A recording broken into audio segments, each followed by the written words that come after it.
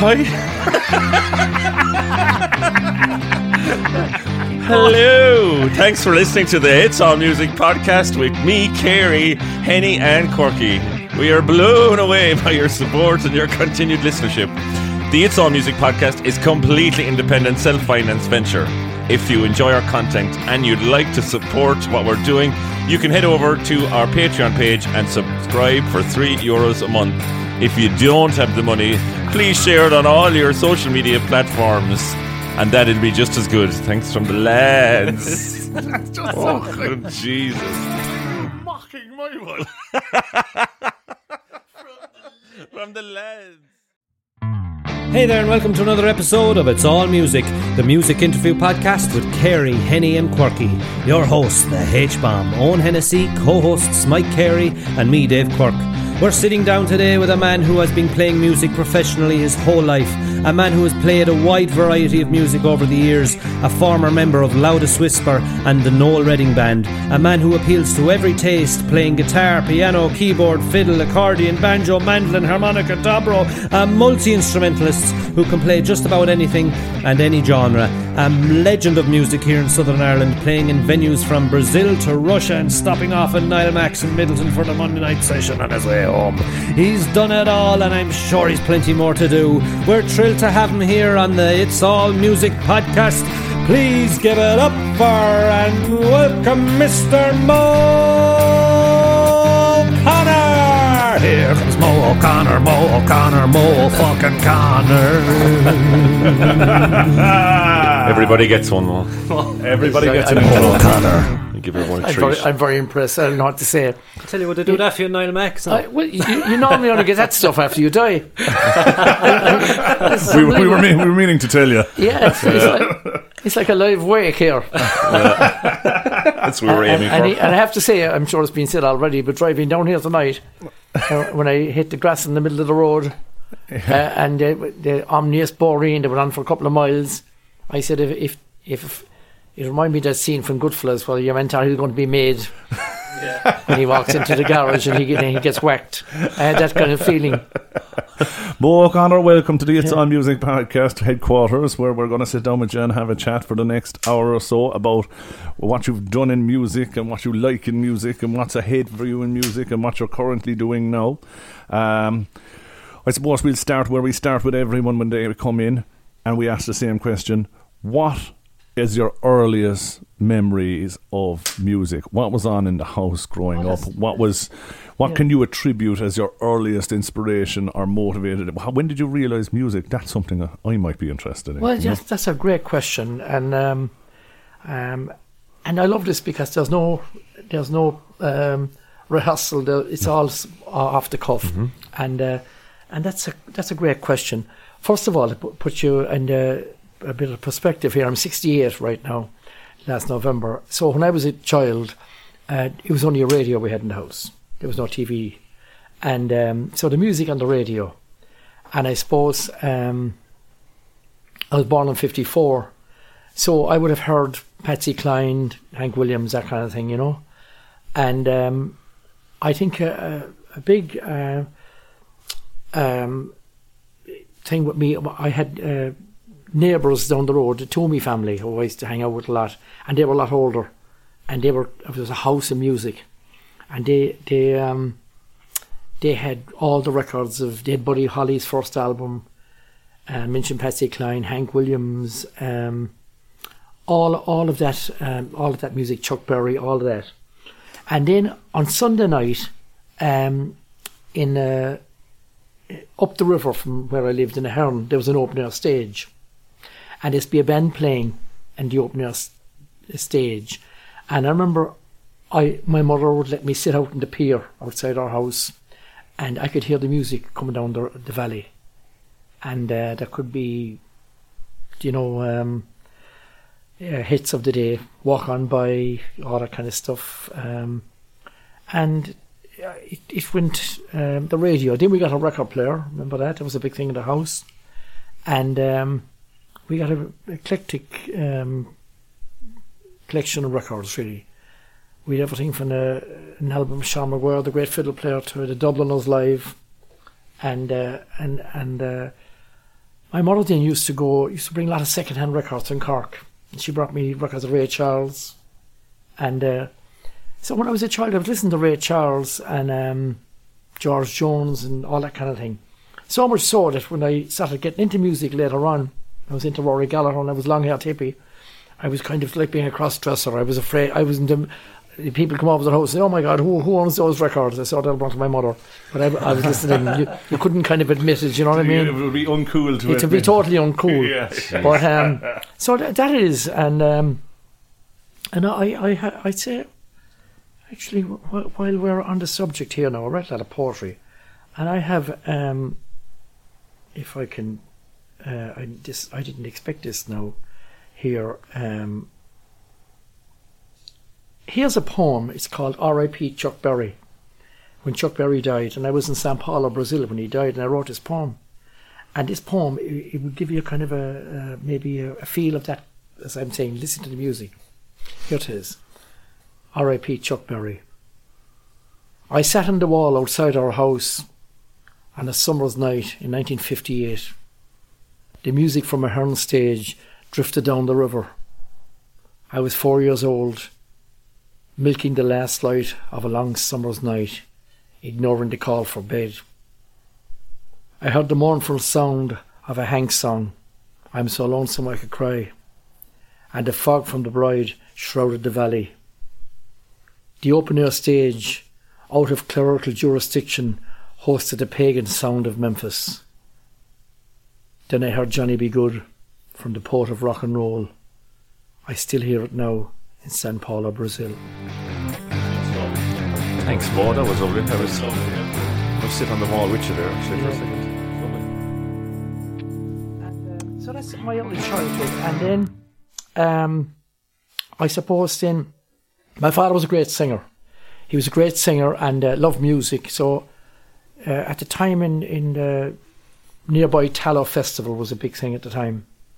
And it went on for a whole week. And speaking of Tallow, every Wednesday night in Tallow, there would be big showman, the Royal Showman. I saw the Dubliners in Tallow back in the 60s.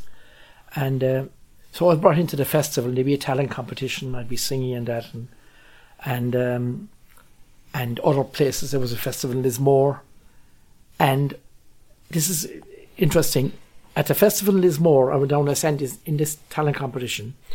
And we went to the Wine Vaults pub in Lismore after for my father for a few pints, and there was a ballad session. Ballad sessions were starting to become a thing in pubs at the time. And there was a thing on RT, it was called Ballad Hour or something like that. You had a lot of Anne Byrne, Jesse Owens, all those people, early days of Emmett Spiceland, Donald Lunny, obviously, the Johnsons. And two of the Clancy brothers, not Liam, but I think Bobby and Paddy Clancy were judging this competition, and I came second or something. It was a ballad singing competition. It was a singing competition, I wouldn't call it. It was in the festival in Lismore. So we went back to the pub, and there was a guy from Dublin, if I had a beard, I don't know who he was, but he was playing guitar. And that was the first time I saw a guitar up close.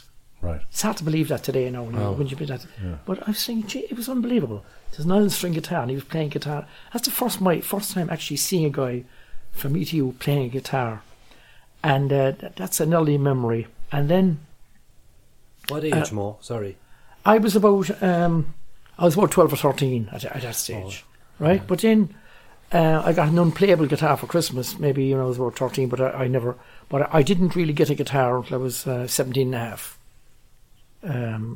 My father died when I was 16, very traumatic. He died of cancer. He was only 58 at the time. And a year after he died, 1972, I came back from, I was after seeing Rory in the City Hall. I used to go to see Rory Gallagher at the time. It was a common thing. And that was a big thing. You'd get a bus to Cork or hitch. And my sister lived in Cork, she's still there. And I'd stay with her and go to the concert. That was a huge thing. I remember after seeing Rory in the City Hall, and I came home and I said to my mother, that's it, I need a guitar. And she bought me a guitar. I was 17 and a half at the time. So then I started playing the guitar obsessively, which imparted on my education, which was a good thing. Because if I didn't get the guitar, I'd probably have got a good leaving cert and sat in an office for the last 50 years looking out the window. Yeah. But instead of that, I toured the world, and Yeah. we'll talk about that anyway. So that's it. What was that Fantastic. guitar, Mo? Do you remember? What was that guitar? The first guitar you got when you were First 17? guitar was was it electric guitar, acoustic no, guitar? acoustic guitar. And I didn't get electric guitar for years. Right, okay. And acoustic guitar, it was an island string guitar with steel strings in it. Yeah. And, yeah. I don't know the name, but I don't have it now. But Yeah. and the first good acoustic guitar I got was a Yamaha FG 180, and I got that in Crowley's, Michael Crowley's in Cork, and that was because in those days, like there was no good cheap guitars really in those days. No, yeah. Right. In the electric world, you had Gibson Fenders, Gibson Les Paul, Fender Strat, Telly, whatever. Then you had Martins, and there was nothing else. Everything else was a dog, like. Yeah. Except for Yamaha came out, and yeah. The old Yamahas are lovely. and if you see the great clip of Paul Brady playing Arthur McBride, he's playing a Yamaha FG 180, I think is on YouTube. Oh, yeah. So I got that guitar, and that was my guitar for a long time. And then I didn't get electric guitar then until 1975. I started playing in 72, and I was playing for 3 years, playing acoustic, and I had no interest in playing gigs or anything. I was just I was working with my brother Peter at the time. He's dead since, died in 91, and he was a plasterer, and I was working with him. And I suppose when you'd be standing in front of a mixer at 8 o'clock in the morning, freezing, you'll get mindful music. Yeah. We've talked about that before, yeah. What's the definition of talent? I often say it's a fair real work. You know what I mean? But so then I was a bartender, barman in Fermoy in the Royal Hotel, and who comes into the hotel one day was Oliver Tobin. Now Oliver Tobin lived in Fermoy. His brother Bernie had the Twilight Zone. And they were famous for, they had the Impact show band that Rory started out Rory with. Gallagher was with. And they had the Fontana first, they became the Impact. So I was a fanatic on Rory Gallagher. That's all I wanted to play, was his acoustic stuff. And then I got into blues from that. So he came in and he said, listen, I'm starting a band. Were you interested? I had no interest in that. I said, not at all. I said, God, wearing a suit. And I said, no. Look, he said, you'd make twice the money at this and you can stay at home, practice the guitar. And that sounded pretty good. So I started playing with him, a band called the Sailors, and that was it. And I've been at it since. That's 1975. Yeah. So you did your first gig in 1975. 1975. Electric guitar with the band, the Sailors. Yeah, we were playing in the Twilight Zone, and we were a 4-piece band first, and then Christy Hayes, he left. He used to play guitar, keyboards, and then there was a 3-piece band, myself on guitar, Oliver, and Pat Sullivan, a drummer from Mitchelstown. And of course Oliver had great stories about Rory Gallagher. Oliver was in Rory's first trio that went to Germany before Taste. Oh yeah. It was Oliver on bass, Johnny Campbell actually on drums, and Rory.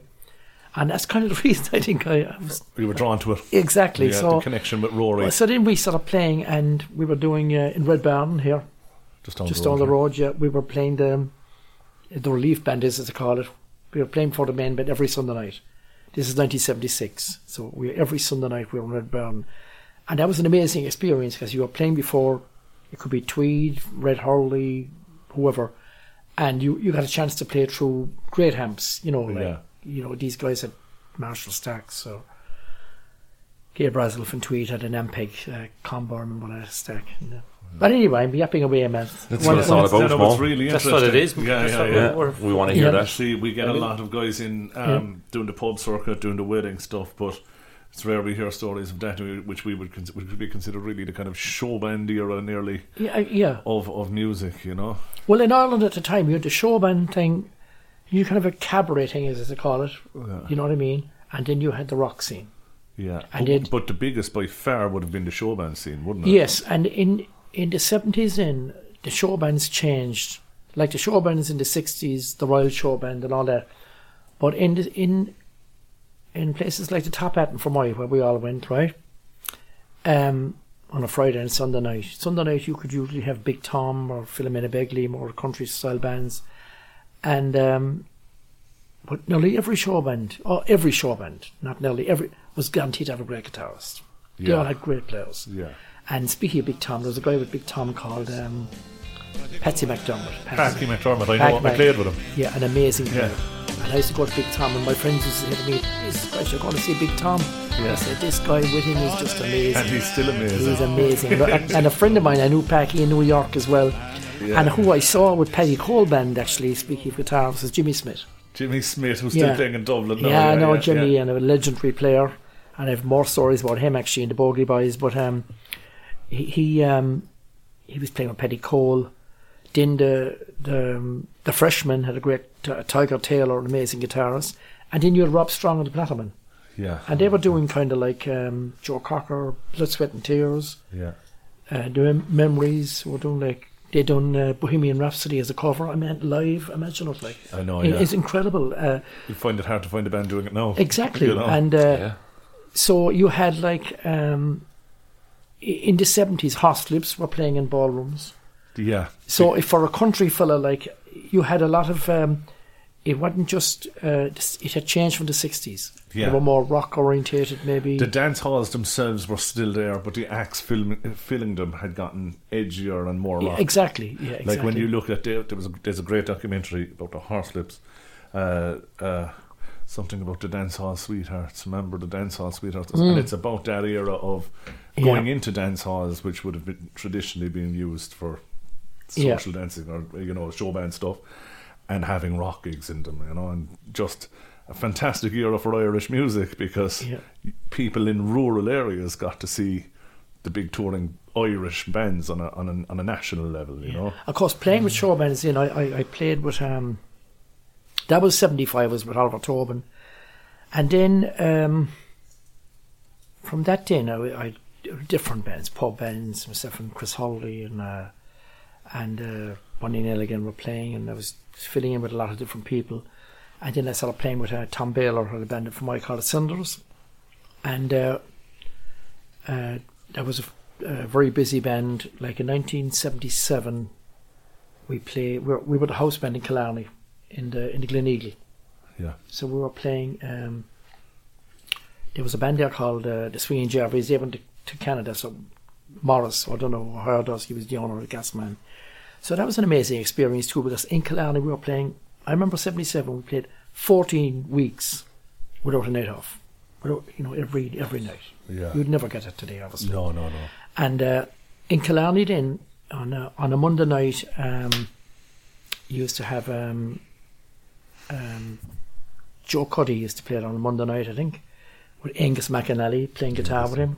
And with many, then the Wolf Tones used to play there every Wednesday, I think Thursday night. The Dubliners would play there, the Furies.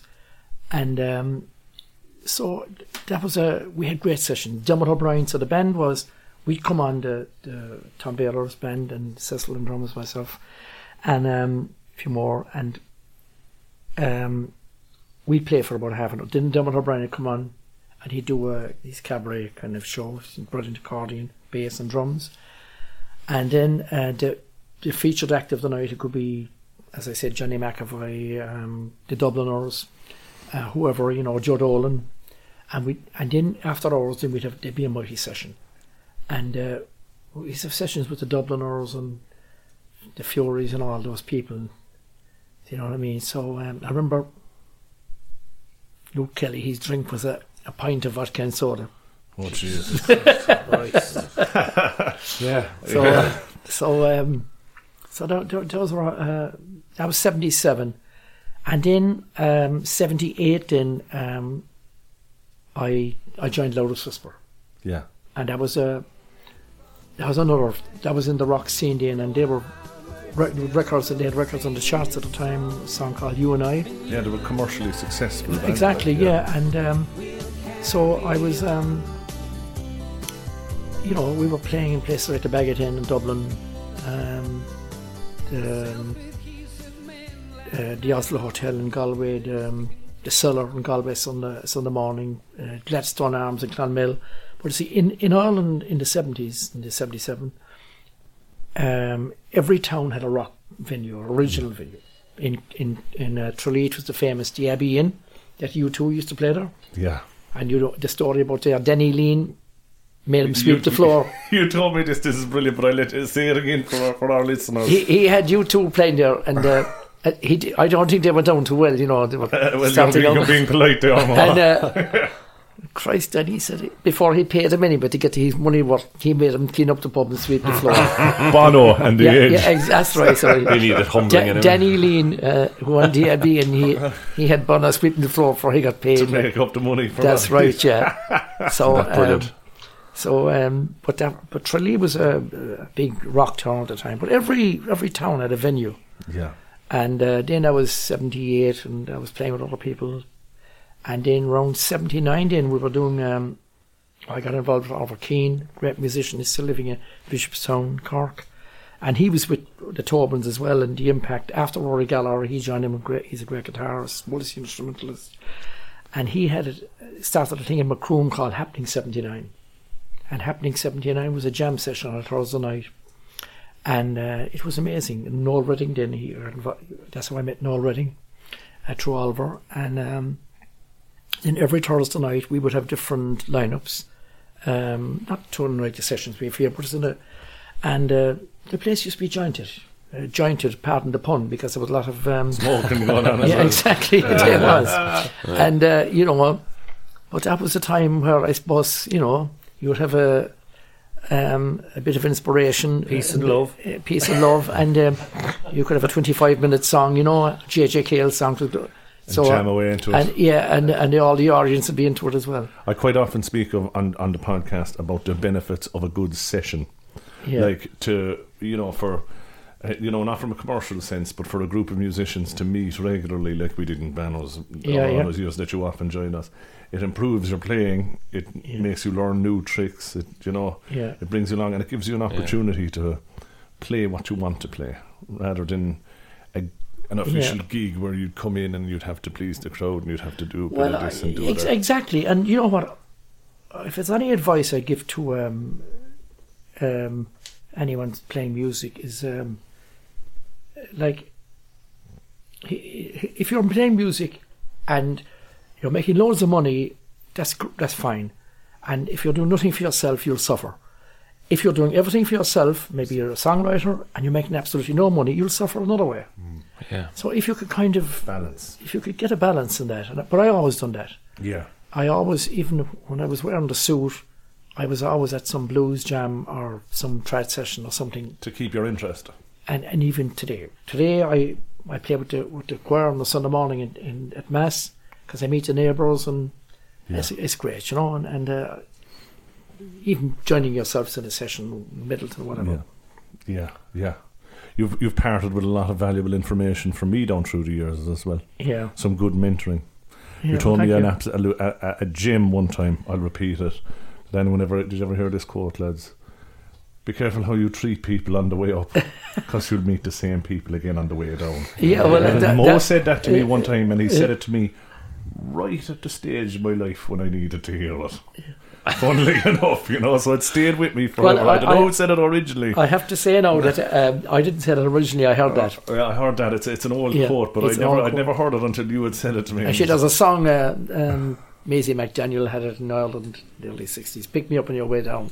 It's a Jerry Lewis song. It's a great song. Yeah. But so then that was 78, 79, and then I was freelancing with people then.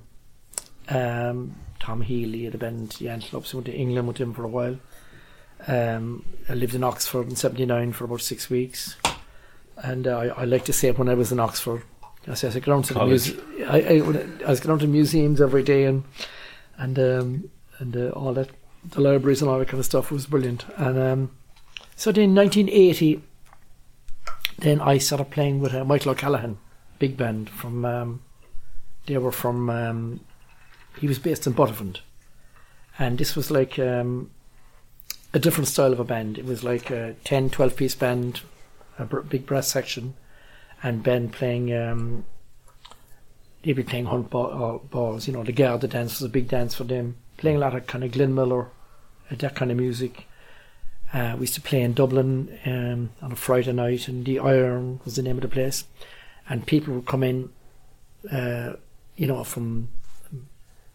from Ballyfermot and places with their dancing shoes and a Rochester store bag, and you know, they'd be dancing cha-cha-chas and tangos. They'd be people, serious dancers, like, you know. Yeah. And so we were wearing suits, and we had music stands and boxes. You'd sit, and you'd sit down, you'd stand up, and you'd take a solo, which wouldn't be often as a guitarist in that kind of a band.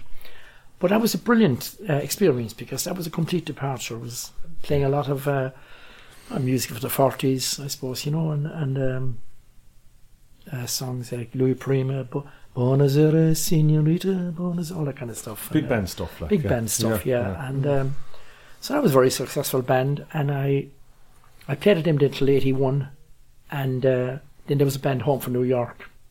They were on tour, and they were looking for somebody to stand in with them, a band called the Mason's Apron.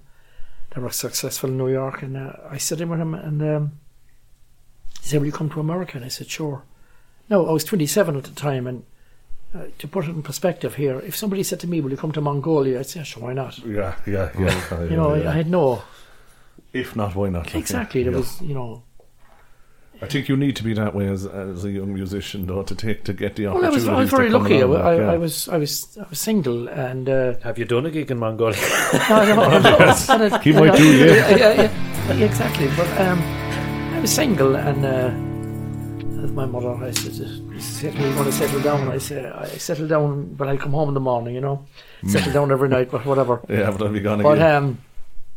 but I went to America in 81, and I was in New York then for 5 years, and I done a lot of freelancing in New York with a lot of different people, and I played with a guy called Noel Kingston. He was a guy from Kerry, very successful guy in New York, amazing singer, Irish tenor, could sing opera, all that stuff. So we done some amazing gigs, and we had a residency in Manhattan, Lower Manhattan, 33rd Street, the Blarney Stone, I think it was, and I played Rosie O'Grady's as well, big venue in 7th Avenue. I was resident there with that band, Mason's Apron.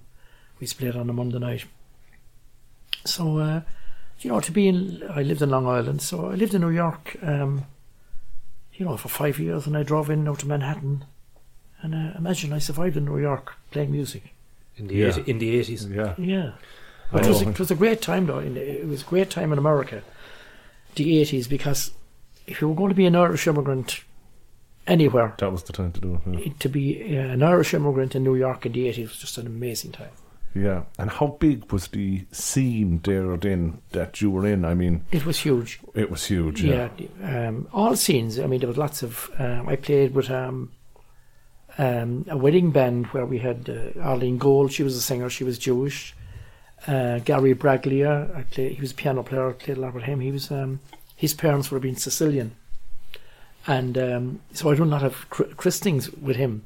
Yeah. You know, They for have big people, christenings, the don't Gambino family and people like that. Get away. Because I played mandolin. You got well paid for them. Yes. Or did you do know, cafe orchestra style mandolin yeah, stuff? I for played them? mandolin, and I remember I was in Longdale and I was playing mandolin at some christening in Staten Island, and so this guy comes up to me and did he hear my accent? Yes, he wanted a drink. He said, "Where are you from?" I said, "I'm from Ireland." He was shocked, and I said, "You're from Italy?" And he gave me the dark Al Pacino look. He says, "No, Sicily." I'm from Sicily. Yeah, exactly. And I discovered then that was like calling us English or something, you know. Yeah, I'd done a lot of that kind of stuff. And then in 85, then that band had moved to Boston. I stayed in New York. And then in 85, I moved to Boston. I started playing with them in Boston as well. And I got married in 86, and then we moved to Boston. And I was playing with John Joe Mason's Apron, and then he bought a pub, and then I started playing lots of different people, doing solo gigs, and in a lot of different scenes as well, playing a lot in the trad scene, and some bluegrass, and everything really. It's amazing what you're talking about, your journey. You never went for the Irish country and Irish scene, really, did you? Which was a huge scene at the time, but... Well, the interesting thing about that, go on. When I left in 1981, that scene really wasn't in Ireland in the 70s. It's an 80s phenomenon. I suppose, yeah, I was aware for that. So, I mean, in those days, like, you had Big Tom, Yeah. who had a huge following, you know, and a great band. You had Fianna Mina Begley, really great country band as well. Obviously, Larry Cunningham, all those people. But I suppose the smaller kind of Hazeltree and Mallow and smaller venues, they weren't really going at that stage. For that kind of scene wasn't there. It wasn't until I came back in '96 and I did play when I came back in '96 with a fella called Michael O'Brien from Clare. He's in that scene. He'd a hit with a song called "The Veil of White Lace," and which is I didn't realise what the song was about until we were playing in London one night, and I went out to the front of the speaker. I could hear my guitar coming through the PA, and I suddenly listened to the words of it. And apparently it is about this guy. He's going to get married, and he goes to the church and he sees what he thinks the bride is getting married to somebody else. So what does he do? Like any good redneck, he goes out to the pickup and gets the 12 gauge and comes and he blows them away.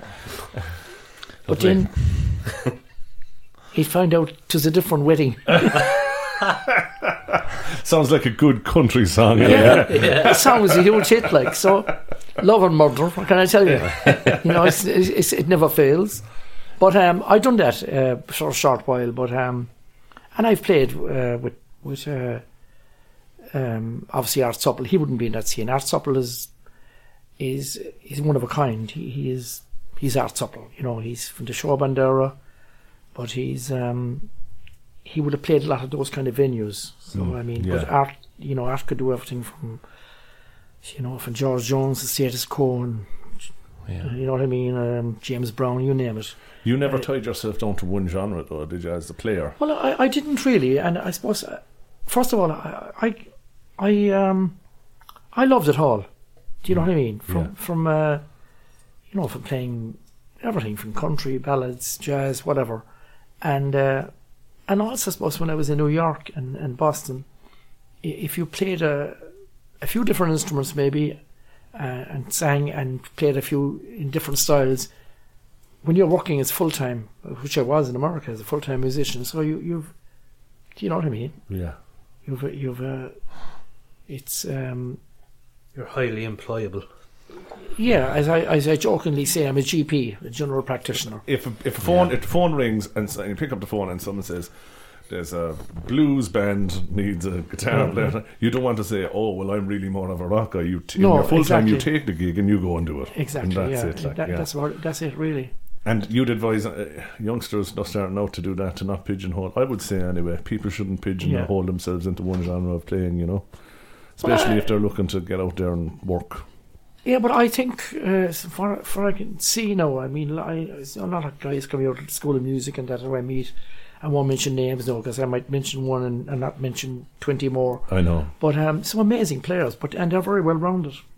So a lot of the guys coming up seem to be very adaptable, from going from playing metal to country or whatever.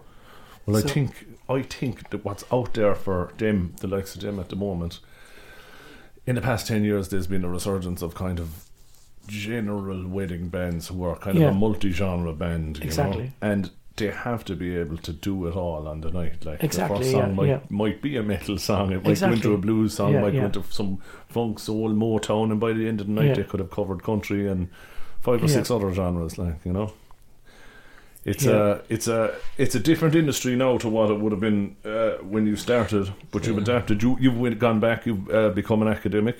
You got your degree. Did you get your... I did. I got a BMOS, and I went to UCC in 2012. So I was there for 4 years, 2012 to and I was there with my kids. Your kids were there at the same time. They were there at the same time. Yeah. Not doing music, I might add. Not they were studying also. They're more academics. Yeah. They were doing my daughter done medicine, my eldest girl Emily, Rory done BIS, Business Information Systems, and he just got signed with Major League Baseball in New York. He's doing the analytics for that. Oh, a statistician kind of. Yeah, he's a software developer, and my twin girl Molly done law, and Sarah wound up in Trinity. She done psychology, and graduated top for class in Trinity. Top of the class psychologist, And- you have a doctor, you have a solicitor, and you have an analytics expert. Well, if one of them was a mechanic, You need a plumber. You need a plumber there now. Tell me, did you drive them onto that? Did you want them to get in to become academics? no, I did whatever they wanted. That's it. And they all play music. They're all great singers. And my son is a hip hop kind of guy, and he wrote great hip hop thing when he was like, and he's leaving something. He won an iPad at the time, which is a big thing, and he's writing music away. But I told him, if you play music, play for yourself. And if I go, and sure, that's what I done too. I didn't like all of us here. I'm sure we're all the same. I didn't. It's not like you make a career decision in transition year. We didn't have transition years. And when I was, I jokingly say I done 5 transition years. Yeah. You know what I mean? But we didn't have like, I'm going to become a musician. And if there was a career guidance counsellor in those days, that would be the last thing they tell you. Yeah. But the thing is, like, it just evolved like a stone rolling down a hill. But I will say one thing: I survived recessions. I saw a bad recession in America in the early 90s. All my neighbours lost their homes, and I was doing 6 gigs a week. You still had that. It's really like music was your safety No, net. the only time where music stopped was during the pandemic. Yeah, In all your years. For everyone. and now people are wary of it and untrusting of it as a profession. But that was the only time. That was in the only history time that in it stopped. history it stopped. Yeah. Crazy, like, you know. Yeah. You often told me before, just on the topic of your kids, that you think maybe they benefited from the liberal kind of upbringing they had with a dad as a full-time musician. Well, you know, if you do, like if you, there's a famous, I know, that YouTuber thing where this career guidance counsellor in marketing, he goes into a classroom and he says, no, despite what I've told you, I just want you to all say what you really would want to do if you had a choice. So they all came up with something which was not what they had said first. yeah, that's what they should do. Yeah. And in fairness, like, you know, and Sarah, no, she works at Apple. She works at Apple. But when she graduated from Trinity, and I said to the fella at the gate, typically a real double like his character, you know. I said, "This is a victory for the peasants." And he said, "What do you mean?" I said, "They only left the likes of us in here, wanting him to cut the grass." You know, but like, they're doing stuff they're into. Yeah. You know, they didn't pick those jobs. Just, you make a lot of money at this. You weren't shoving it down their No, throats no, for me. exactly. That you could get into this money in this. It was Yeah. from And the same thing with music. We all know this. Anybody I've ever met who went into music to make money didn't stay at it long. yeah. I've mentioned this a few times, but I did the solo thing for a few years just to try and increase my profits, and it just derailed the whole thing. It actually Yeah. put you off music. I'm still reeling from it, like, and it stopped at the pandemic. But I lost a lot of ground and a lot of interest by doing it relentlessly. Solely for income. Yeah, and I try and, you know, stick in another gig and try and up the wages and just try and make money. And I tell you, I'm still not right. Yeah. I still can't, I look upon it like find my pocket. like the guys who train horses. You know, that's a tough business, and it's I like learning to music in a way. People who are on jockeys as well. I know, obviously, living in Connacht, we're surrounded by all that world. You know, horses and jockeys and all that. But they have the same mentality, really. The people who train horses, the people who are in it in the long term for generations. I mean, if they get a winner, fantastic. You know, it's a big thing. But they'll do it because that's what they are. Yeah. You know, yeah. that's what they What just they do, the whole scene is that's what they're about. And the people in that world too, same as building from the Celtic Tiger, with the, you know, fellas who came in to make a quick buck, and they're all gone. But the people who are in that game is part of what they are. Same with music. I know. I remember my father saying when I first started playing, maybe when I first did one or two of my first gigs, he says, "Look, sure, you're in now, and you know, I got paid for them." Yeah. He says, "Look, you might never be a millionaire, but you'll never go hungry." You know, That's true. and I haven't. And I haven't done either. I can honestly say Yeah. that. Yeah, it's grand to make a few bob at a gig, But if we weren't making the few bob, I'd still do it. You know, Well, I'd often think I'd still want to go out. Yeah. Exactly. You know, I'd still Yeah. want to get out. Like, lads, we had a gig on Sunday night. I was talking to Dave about it in the car on the way up into Crane Lane. Do you know, sometimes everything falls into, everything kind of falls into place and goes right. You know, it was like a bank holiday. We didn't know it was going to be like a real bank holiday because it's this new Mickey Mouse bank holiday. But they didn't open the doors from the lane into the theatre until right before we started. So we sound checked to an empty room, and I was nervous because my dad was there. He hadn't been at a gig in years, and the doors opened and fucking 500 people just filled into the fucking room. And it was Waiting just, to you know, see, like, when you're stepping back and you're going, right, I don't have to worry about sound because we know the sound man's good. I don't have to worry about selling tickets. I don't have to worry about getting paid. It's all arranged. All you have to worry about is going out and doing it. Well, I remember I was doing a gig one night down Ballyduff, solo gig, and there was a guard sitting at the gig. He was sitting down having a pint. He was retired, and he said to me, he said, that was amazing. And no, I didn't look upon it that way because, you know, you're doing a pub on a Saturday night, you played a few of the right songs at the right time, and everyone is having a crack and everyone is enjoying themselves. Yeah. And I said, yeah, it's not really.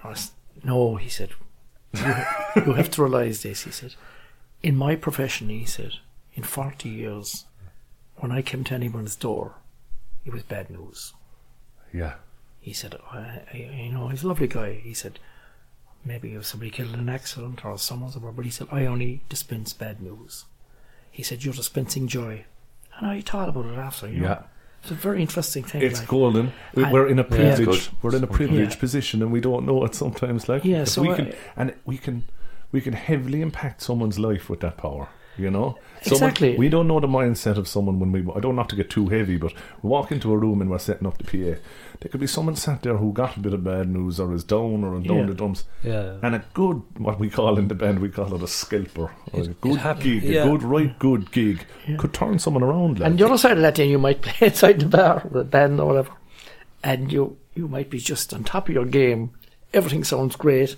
It's just amazing, and nobody's taking a blind bit of notice. That's more my experience. And then when you play something we know, like Couldn't give a shit. do something to get them going. Or one of the strangest things, and I quite often say it to musicians, because everyone has experienced it.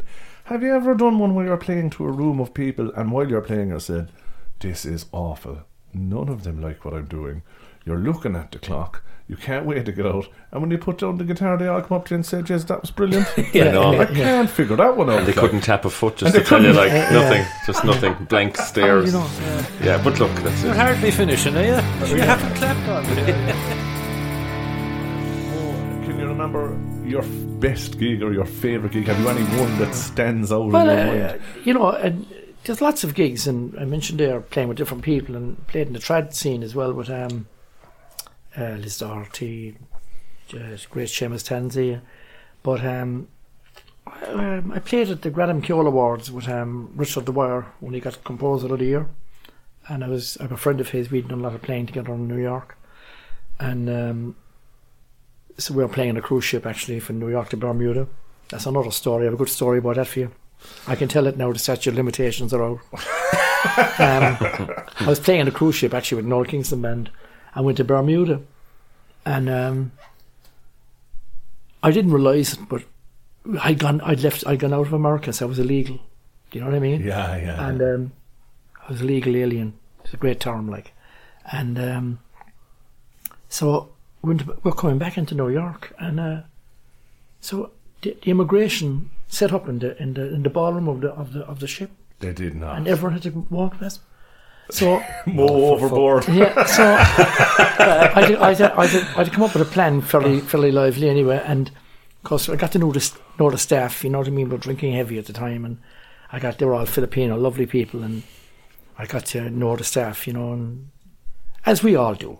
I mean, I will say, like, as a musician, if you were playing with a wedding band, I'm playing the vocals now, doing the wedding scene, and like, if you're playing with in a wedding band or whatever, and you go into a hotel, I mean, you're the same. You're part of the service industry. Do you know what I'm saying? Yeah. So don't be giving a hard time to some waitress. Because they're the same. Because You're in the same boat. yeah, we're in the same we're doing the same kind of job. We're in the service industry. So I'd look upon it like that, you know, and it's the same when I lived in, so I got friendly with the staff, obviously. I'd know them all first names. So anyway, the immigration set up, and I said, oh my God. So one of the Filipino guys said, no problem. So he brought me down through the engine room, under the ballroom, and I gave my guitar to her. I said, you take that, I'll see you. He said, you're going to be, I said, don't worry, I have it sorted. And I went down under the ballroom, then through the engine room, and came up to the other side and on the dock in Brooklyn without having to do it. But I will say one thing though. Here's smuggled off the boat. Here's something that, and I can say this now because I'm a citizen actually. I'm an American citizen, and I have a right to bear arms, even though I haven't killed anyone yet. But but I played piano in the White House as an illegal alien, and so that was 1984, and I went to. How did you play piano? Well, it was kind of it wasn't official as such, but I went to New York, to Washington with Denise, and I went down there for a week, and I'd done the Smithsonian, and her mother was friendly with a congressman, and I better not mention his name. I think he's not around anymore, but said she got VIP tickets that we get a tour of the White House. So we got these VIP tickets, and I was illegal at the time, like, and so boyfriend and girlfriend at the time, and so we went in. All the regular Americans were waiting for hours, for coming from Iowa and wherever else. And so we went in the West Wing with about maybe 5 or 6 other people who had the VIP tickets as well. So we were brought through all these different rooms, and we were passing this room, and there was the famous Steinway piano built for the White House, with the legs carved like the American eagle. And it was autographed by Irving Berlin, George Gershwin, and all that. No man. So it was kind of roped off, and I said, I'd love to play a tune. They said, oh, okay, I guess that's okay. There was a picture of Jimmy Carter. Reagan was in power at the time.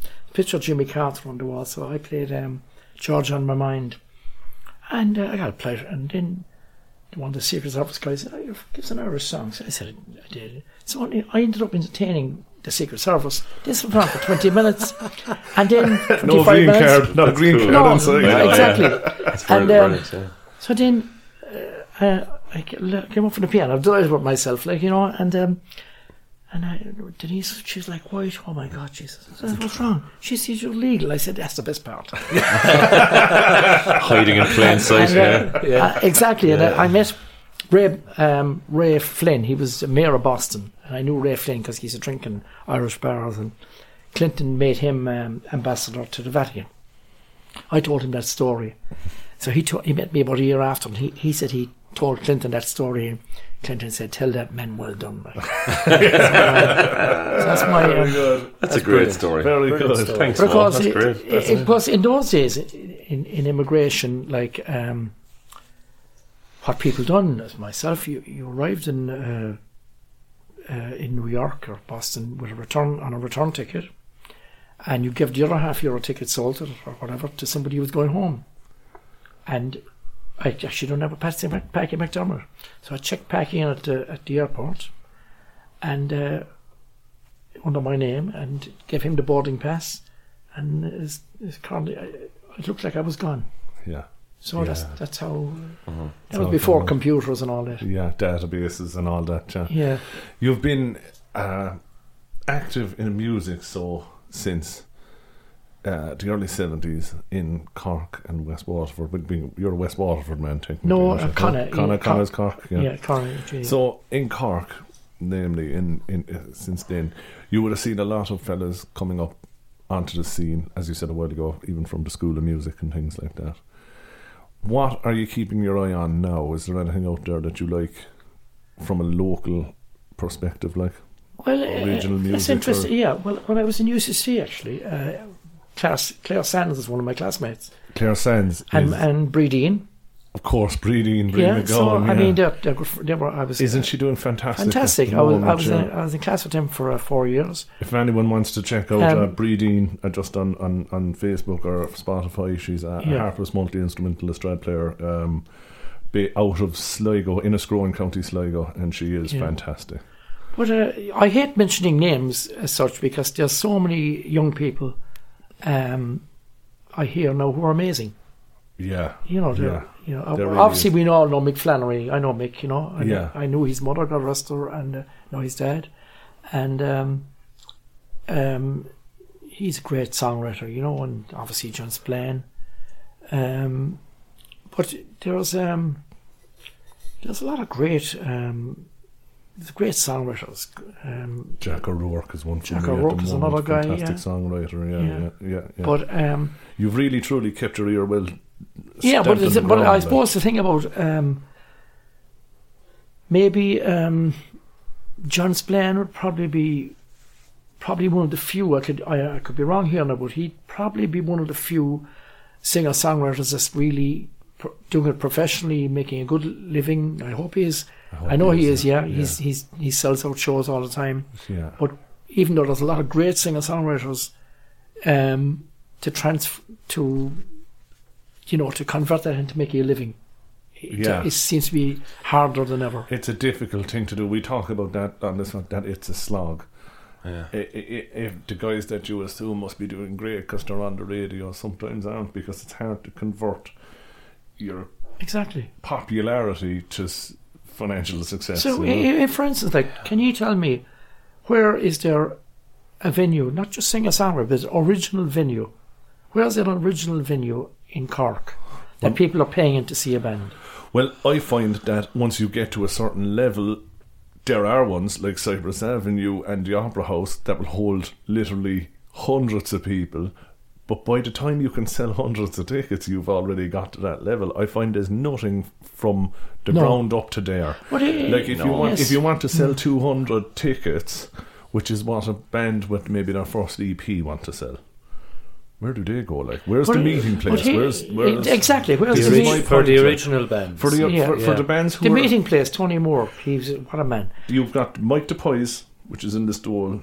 That would be kind of one of them. You'd have Connolly's a lep. You'd have Collins in Cork, Collins is and you'd Belly have Harbour, I Barrett, think there's a venue. and Levi's in Ballydehomme. Yeah. But lads, there's only a handful of them. There's only a handful. What I'm talking about back in the 70s, there's one every. But here's another interesting thing. Take Electric Picnic, right?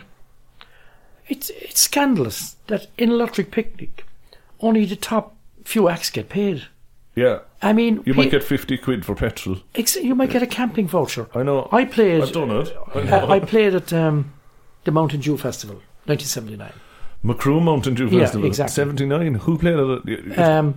79, I think, was Rory Gallagher. It wasn't. That was Rory's first open air. Ireland's first open That air was concert. the actual first. Yeah, Was that the first open air festival? No, in it Ireland. wasn't actually. The first rock festival in Ireland was in Ballyvaughan, County Clare, back in the 60s. Cool. And the reason I know that, Ballyvaughan, and the reason I know that is Lotus Festival played it. You played it that one. I as well. didn't play it with Lotus Festival, but they played it in the 60s. I wouldn't blame them then. Just that's But bad. getting back to 79, I was playing with a band that we kind of put together for the festival called the West Cork Band. And it was Den Fitzgerald was drumming. I think Chris Hawley was playing bass, Alfred Keane, Bob Carney playing sax, he's dead now, myself on guitar. And there were seven or eight of us in the band. But we got paid. We got paid, we got drink and food and all, everything. I'm saying we got treated well. There was no such thing as a band in those days playing for free, for exposure. There was none of that. And the carry-on. thing is, tickets for these festivals are dearer than ever. Exactly. So somebody's getting money.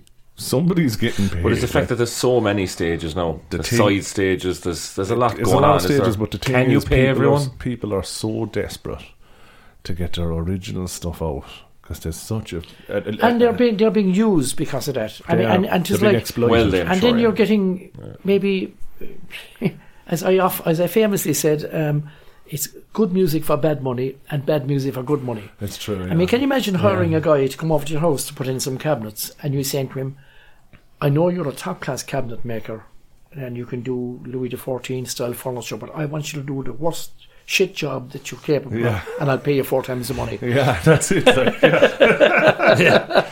One thing I'm telling young musicians at the moment, in every level, even pub gigs, I'm telling them, say no. I'm telling them, stay at home. Don't ever be afraid to turn something down. Exactly. A gig will come in and you say, that doesn't sound right. What's that? fucking €80 and a bag of chips at the end of it. That doesn't sound right. Say no. Yeah. You might say, yeah, that's all right, the next fella will do it for that. But if he says no as well, we'll eventually have to get what we want, like, you know. Yeah. People nearly expect music now for free. Do you What know, other it's- industry But you in the expect it, but they're getting it for free. Because, exactly. I mean, in my time, you saved up to buy an album.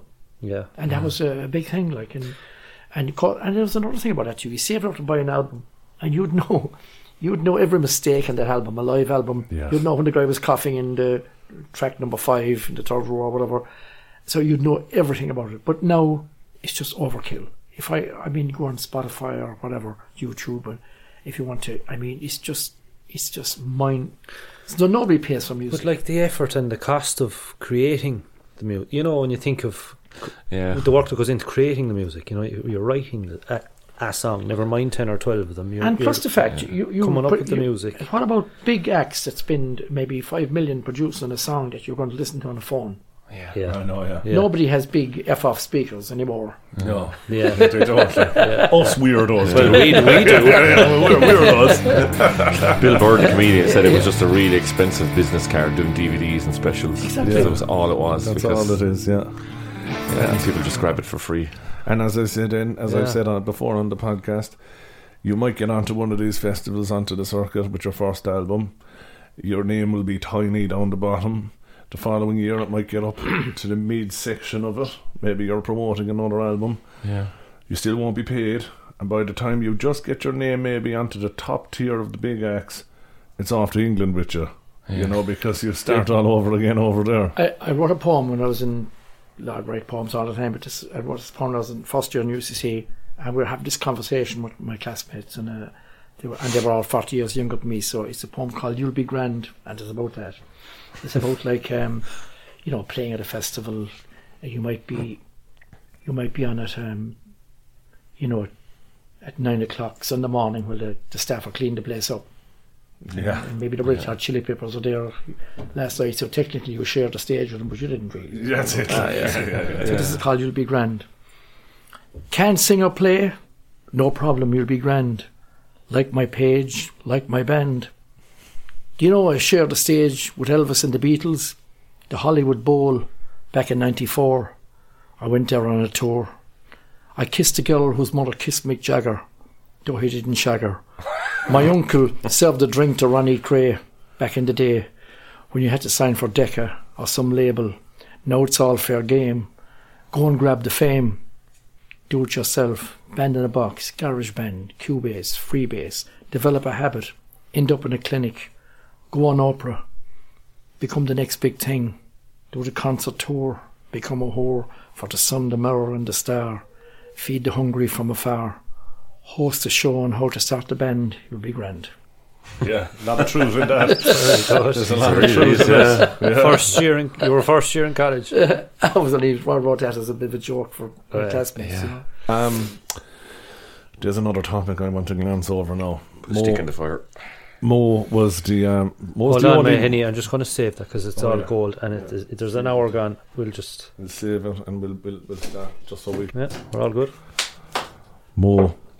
Mo is the only man I know that was on top of Britney Spears and Beyonce at the same time. And I let him expand on that. Well, now it's only 20 years, and I forgot to mention them already. It's 2004.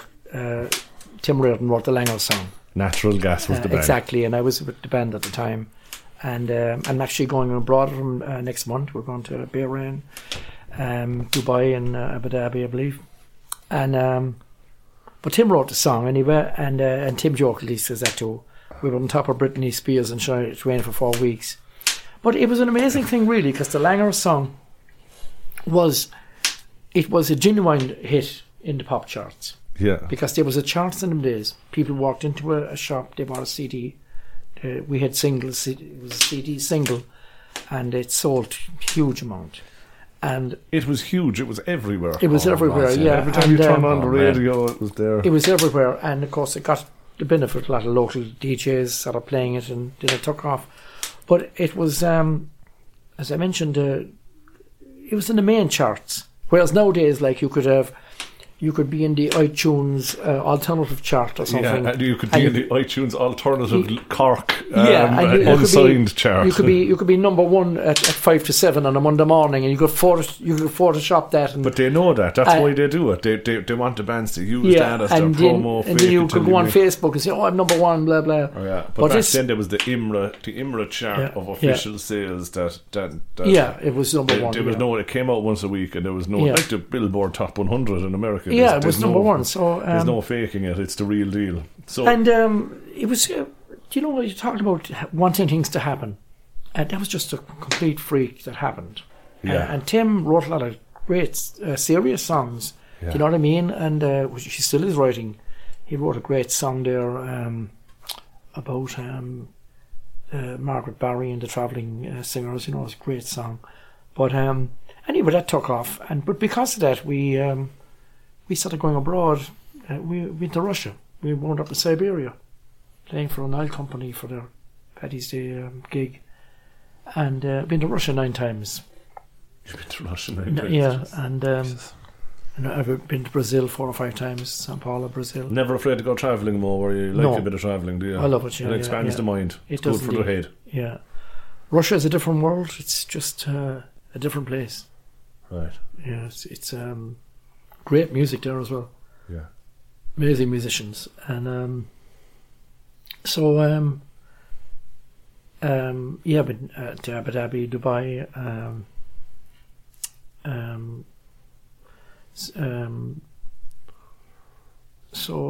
lots of different places. But anyway, getting back to the song, the Langer song, so we got notoriety out of that, all right, and a lot of good gigs came out of it. And Tim is retired now from his job, but he's gigging away. He's doing well. He's a residency in the Oliver Plunkett now. Yes, well, he's had that for a while. He's there with a long time. Except for Jimmy Morrison, sometimes John Murphy. Right, yeah. And isn't that great though, to retire? What did he, out of interest, what did he do? He was a prison officer. He was a prison officer. He was, yeah. But he was always gigging, wasn't he? Like, always, he's always been flat out. Yeah. But isn't that great to be able to retire and do that and not be... It's a great retirement thing, because it can be as casual as you want. Like, yeah. He's good though. He provides a good solid 2 hours of good entertainment. Oh, he is. Exactly, yeah. He is. Yeah. Rock solid, yeah. There's a big market for the pub thing nowadays, isn't there? I mean, there's a lot of pub acts out there playing, and the solo duo thing. The idea of the balladeer has become somewhat diluted, really, over the past couple of years. I think that there's an awful lot of kind of guys who will throw their hand at folk and ballads in a kind of a generic kind of a way, But Cork has a fantastic kind of history of proper balladeers, like proper songwriters, Oh yeah, well, obviously Jimmy Crowley, who's got an album out at the moment. Give him a bit of a plug there, himself. And we're going to get Jimmy on. We have Jimmy lined up to come and see us. Yeah. But Jimmy is amazing because Jimmy was the first guy really who sang ballads in a Cork accent. But what my point is, what a balladeer is now isn't really related to what a balladeer was, a guy going into a pub with an acoustic guitar, Ronan Dublin or a song and say, Jesus, he's a great balladeer. He isn't really a balladeer, right? A balladeer to me is Jimmy Crowley, Yeah. Someone who can tell stories through their songs, someone who is true to their own culture, where they come from, and like John Spillane to me would be a balladeer. Oh well, of course, yeah, and Jimmy would be more like Jimmy wouldn't have done the pubs. He'd have done more folk clubs and venues. I mean, the guys you're talking about there's a great band there, Finnegan's Wake. Yeah. I mean, they were a band singing all the ballads, and they were extremely popular, and singing songs that they were popular people know. You know what I'm saying? So they were. There was a lot of bands like there was a good few bands like them around in that time. Yeah. Maybe not so much anymore. No. And because I suppose maybe politically it became maybe maybe it became a bit maybe it was a bit edgy, The civil rights stuff that they were writing about. Well, not the civil rights stuff. I suppose but the funny thing about that, I remember getting a call from a woman down in Limerick once, and some kind of a house party, and she says to me, "Do you do rebel songs?" And I could tell straight away she's very posh, and I didn't know what to say. Like, do you know what I mean? And I said, "Geez, you know, if I and I'm trying to get the gig, like," and I said, "Well, I said it really depends on the crowd what they're in. Oh, we love rebel songs." Okay. I've loads of them. Yeah, anyone. I was asking Ballincollig one night, "You don't happen to know any Republican songs?" Yeah. This is define Republicans. They don't want middle of the road stuff, you know. Well, it's funny, you know, I was mentioning that gig that we did last Sunday just gone, and we finished early. We finished about 11:30, so I was taking my dad home. As I said, my dad was at the gig. And we were driving past Carrick on the way home, and it was only 12 o'clock. We went into a well-known pub in Carrick too, I won't say it now, but we had a conversation with him because there was a DJ on. And we were talking about the Wolf Tones song that recently received controversy in the press. Okay. Did you hear about that, Mo? Of course I did, yeah, you did, yeah. Yeah. There was apologies made, and there was a lot of Sky TV pundits calling for apologies because of a particular rebel song that was played. And my father turned around to me and says, "Jesus, they wouldn't want to be in this pub in Carricktool tonight. There'd have to be an awful lot of apologising done because every second song he played was a rebel song, you know." And well, there's an awful disconnect between like what you're allowed, say, in certain platforms and how people actually talk and interact, you know. And it's a minefield, though, that isn't it? I mean, you do a couple of rebel songs, Mike, don't you? I've always done a couple of rebel songs, yeah. But I don't. I'm not. My intention is never to offend anyone. Like, no. I don't think by their nature they're offensive. We've all done them, probably. Say the Patriots game. Like, there's a song, you know, written by Dominic Behan, and actually today is Brendan Behan's 100th anniversary of his birth. Sorry to call in an old friend of yours, who died recently, Seamus Begley. Yes, right. I heard a version of him singing the Patriot game recently, and then going into a few reels and jigs and things. But it was brilliant. I listened to it 3 times. Dominic Behan wrote that, and interestingly, Bob Dylan did. He had the Clancy's in Greenwich Village in the early 60s. Yeah, and with God on our side, that's the year of the Patriots game. Fairly well. The Dylan song is "The Leaving Liverpool." Yeah. But see, when you take songs like "Leaving Liverpool," "Brindle on the Moor," what a song! I mean, like if those came from like "Brindle on the Moor," if that came from the mountains of Tennessee, we'd all be saying, "Oh, this is fantastic." Yeah, but we dismissed it, and actually, that's "Brindle on the Moor." I think that could have been the first song I learned as a child. I always loved the story. When you mentioned those songs there now, like the Patriots game, when you say a rebel song, Patriots game isn't one that would jump. I would always consider that a folk song. Well, exactly, and I find. And when you say rebel song, what's synonymous with me and rebel song is the kind of more hardcore Wolf Tones ones. Yeah, that would be more modern and the provisional ones. That's what people mean, though. The more when they say rebel song, they want a bawdy kind of a rebel song. I mean, let's face it. Like, I mean, in the Troubles in the North, like. The rebel songs were more edgy, obviously. Yeah, you know what I mean. The men behind the wires, obviously. You know what I mean. That's a song. Go Home, British Soldiers. I mean, but now you're venturing into all those kind of more songs. 90s ones like Air Og, Gary Og, which were kind of more violent rebel songs. You know, they were. Yeah. You know, but it's funny because when you say Patriots game and stuff like that, and I wouldn't kind of bracket it as it is, but for some reason in my head I wouldn't think of it as a rebel song, you know.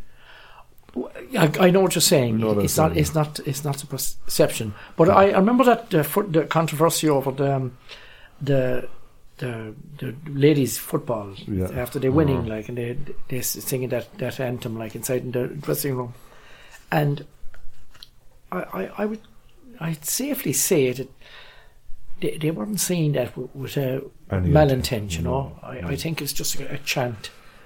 It's like people ask you for to sing "The Green Fields of France," which is probably one of the greatest anti-war songs ever. And the next thing they want to hear is Sean South. You know what I mean? Yeah. I know it's an anti-war. And speaking of Sean South, here's a bit of interesting thing here for you.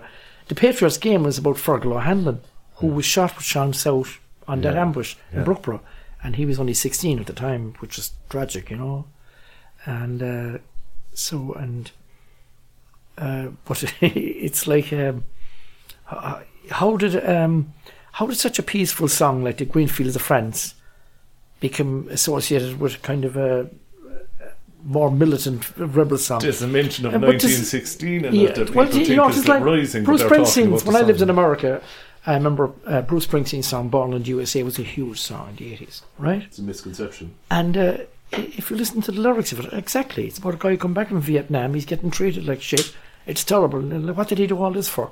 And it's the tale of Vietnam, but it became a kind of USA anthem. The Republican Party thanked him for his patriotic American Yeah, but song. people don't want to have to listen to all the lyrics. They just want to get the takeaway coffee and fire the cup out the window. Yeah, and that's it. Like, They thanked him for his patriotic, and it was an anti-war anthem. Like, But I think getting back to it, I have an interesting thing about it, and I have a song I wrote myself there. I write a good few songs here and there, but I have a song called "Homeland" that I wrote for the Mexican people in Texas when they were, and I was with them actually. And some of these rednecks saying, "When are you going home?" But they are home because Texas was part of Mexico one time. But the thing about it, I don't think we've enough protest songs. yeah. And I know rebel songs became kind of uncool for a while, but if you go back to the Fenian times, "God Save Ireland" was almost the national anthem. Yeah. That was about the Manchester Martyrs. Yeah. And "God Save Ireland," the Bold Fenian Men, Yeah. "Bull of Vogue," Yeah. they were all protests. They were all songs.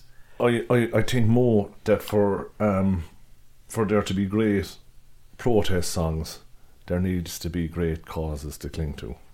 And for there to be great causes to cling to, there needs to be great injustices. Which there is in the world. Which there is right there now. is, Exactly, right? exactly. But there's no one, whether they're afraid to, but ever since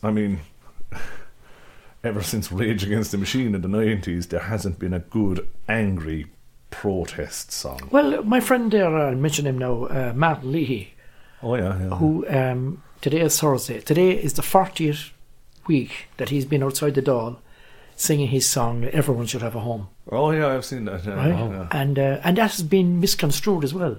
He never said every Irish person should have a home. He said everybody deserves a home. I mean, human beings, people deserve a home. Yeah. Do you know what I mean? Dogs ought to be in homes, for Christ's sake. I know. Do you know what I'm saying? Yeah. People. So my dog has a. My dog is a house dog. Yeah. It's like so. What When I'm the saying, landlords are running the country. yeah, but he is. That's a real protest song, and he goes up to the Dáil every Thursday, and he sings that song outside the Dáil, and it's phenomenal. And I will say, and I don't mind mentioning his name. He's a great musician and a great songwriter. He wrote a song about Stevie Nicks, and he wrote. He's written some really good songs now. He's a songwriter now. I'll mention, but he is doing that. He's not on a GoFundMe campaign. He's not looking for money. He's he not does promoting an album. No, he does that on his own every week, and it's a great cause. Yeah, it is. Yeah, Yeah. it's just a simple. It's just a basic human right. And really, Exactly, yeah. And I think the good thing about protest songs too, and maybe getting back to the rebel songs, there might have been a few rebel songs written to cash in on a trend. Oh, definitely. There's no Let's question. face it, right? But a real protest song, like we'll say "Blowing in the Wind," Yeah, what's that other one? "Hard Rain's Gonna Fall." yeah. "This Land Is Your Land," Woody Guthrie. Woody Guthrie. We You need know, another Dylan. yeah. We need another Guthrie. We need a modern day Irish Guthrie. But those people, all those songs that were written, Sam Hall, all those songs that were written with heart, in believing in a cause, that you didn't have some guy from a song factory thinking, "Oh no, I'll kill the Brits here and we'll do this, and this, and it'll be a hit." Let's have X amount of Yeah. republicanism, X amount of this. Yeah, and exactly. No, people can see through transparency like that. I mean, Exactly. if you're pandering or anything like that, whether people know they know or not, they know. As an offshoot of that, I wrote a song, fictional, one time, about a fellow who came from Knocknaheeny, but he was a Rangers supporter. His father was from Glasgow. And, That'd have to be fictional. Yeah. The first verse of it was, I'm Wayne Sweeney from Knocknaheeny. My father came from Glasgow town. He supported the boys in blue and sang songs like Croppies Lie Down. I was thinking, like, how come there's no loyalist tribute band? Like, I'm sure there is. There definitely is, yeah. I went into a gig in Ballycollig Sunday night and there was a fella on a Celtic shirt. And there's always one, like, and he's looking at me and he said, I must have been wearing something blue or something. He said, are you City? He meant Man City, obviously. And I said something, and this is only going to go two ways. You're either going to get killed or you're going to be a hero. Yeah. And I said, no, I'm a Rangers man, actually. Well, you're here anyway. Yeah, exactly. So it was a big cheer, you know what I mean? There's one question I want to ask you, Mo, and I'm afraid I'll forget it. Henny put me onto this other podcast to listen to. It's the Irish music industry podcast by Mark Graham, yeah. But with all your gigs that you did and all the countries you played in, did you ever do the balcony TV? No, I didn't actually. Did you not? No. And I know that lady, Jo Collins. I think. Jo was the presenter yeah. of the Cork one, yeah. No. There's a... Go ahead. No, go on. You'd explain it better, I'd say. There's a new 3-part documentary out there. No, I'm telling our listeners about another Irish podcast, right? No, it's fine. I think it's But it's by a guy called Mark Graham. He's a session drummer and lecturer in music tech in Trinity, right? Yeah. He has a 3-part podcast on the untold story of Balcony TV and the story behind it and how it developed and what happened and where it went, and it was bought out in suspicious circumstances. But it started in Ireland. It started in Ireland, just on a balcony, and the thing was they refused nobody. If you applied to be on Balcony TV, you get an email back and say, "Oh, can you do tomorrow?" Right? Yeah. And it went worldwide. And everyone was on it. Paul Brady had a lot to do with Ed Sheeran was on it, bringing it up. Yeah. But in the end, the record labels came, Sony came, and they were like, you know, I don't want to give too much away. There's kind of a conspiracy around about why it was taken over. Conspiracy, that's unusual. Yeah, imagine in this climate. But if our listeners would check it out, it is a fantastic piece. Most musicians are not moderate people. No, that's it. They're extremists. Yeah, it's true. Now, so, Mo, will we have a jam? Oh, yeah, why not? You know the guitar. Well, we do. Yeah. What are we going to see? We'll do something in there. Let's throw some out there. Something easy now. Fucking handy. Something easy, Mo. Okay, here's a song. We were talking about songs earlier on, and here's a song I wrote a number of years back. If I remember, back in 2004, I was in Texas, and it was a Sunday, and I was in Austin, Texas, and I met this family. They were coming from Mass, a Mexican family, and with their little kids, you know, like dressed up and like their communion outfits or whatever, and beautiful family. And so I got talking to them. So they brought me to a Mexican restaurant where there was a buffet on. It was fantastic, burritos, enchiladas, the whole lot, and for about $10 or $15, it's unreal.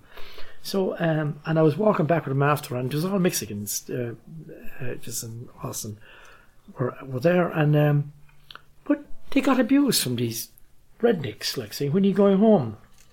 And I was horrified. So I wrote this song called Homeland, because Texas was part of Mexico. They were our home. So here's the song, and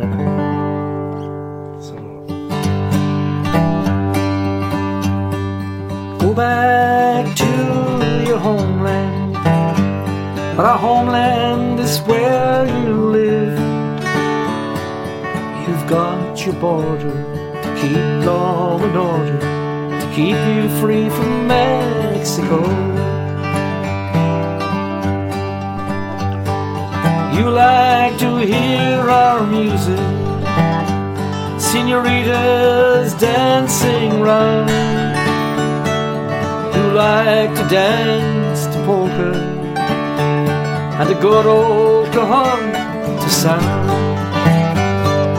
Go back to your homeland, but our homeland is where you live. your border, to keep law and order, to keep you free from Mexico. You like the enchilada, the burrito and refried beans, but you say we're illegal and go from the land of your dream. Go back to your homeland, but our homeland is where you live. You've got your border to keep law and order, to keep you free from Mexico.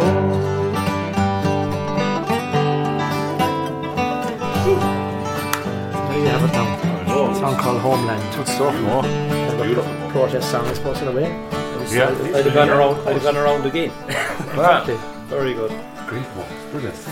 Mo, I've known you for a long time. You've always been good to part with some wisdom and knowledge from your experience, as we said, from playing since the early 70s in Cork and further afield, in Boston, New York, Russia, the Middle East, from South America and Middleton.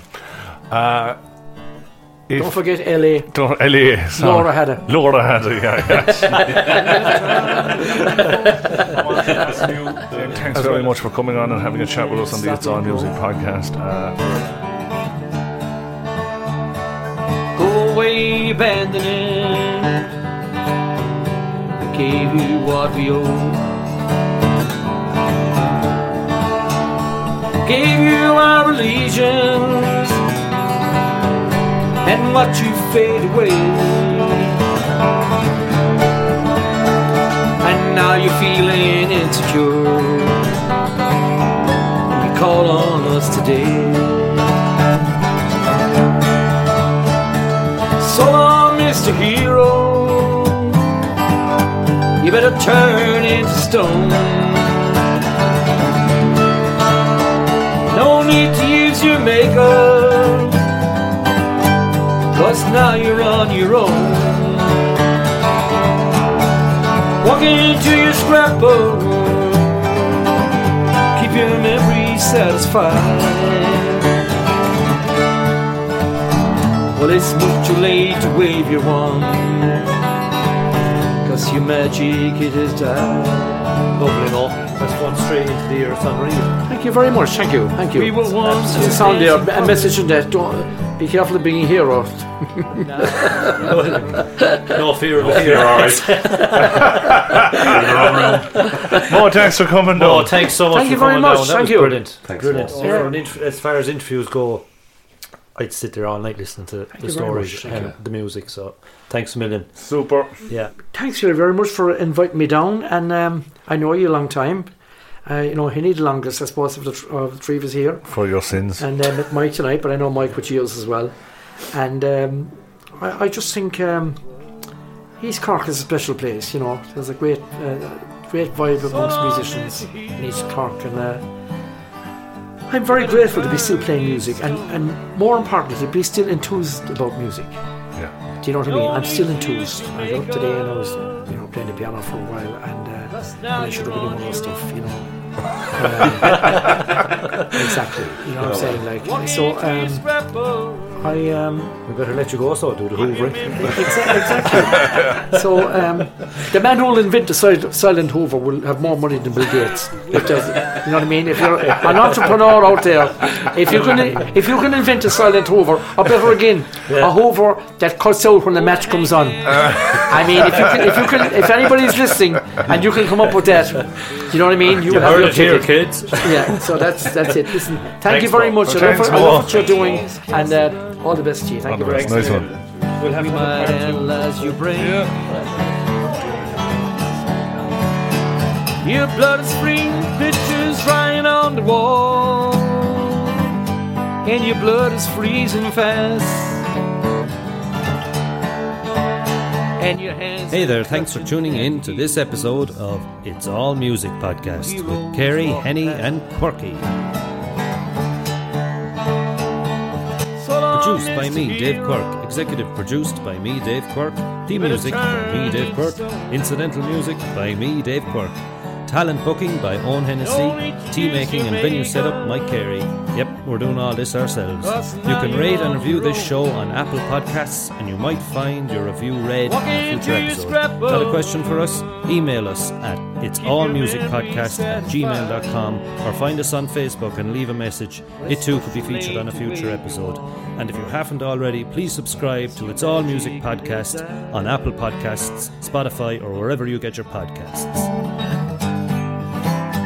This has been a Dave Quirk production in association with ACAST.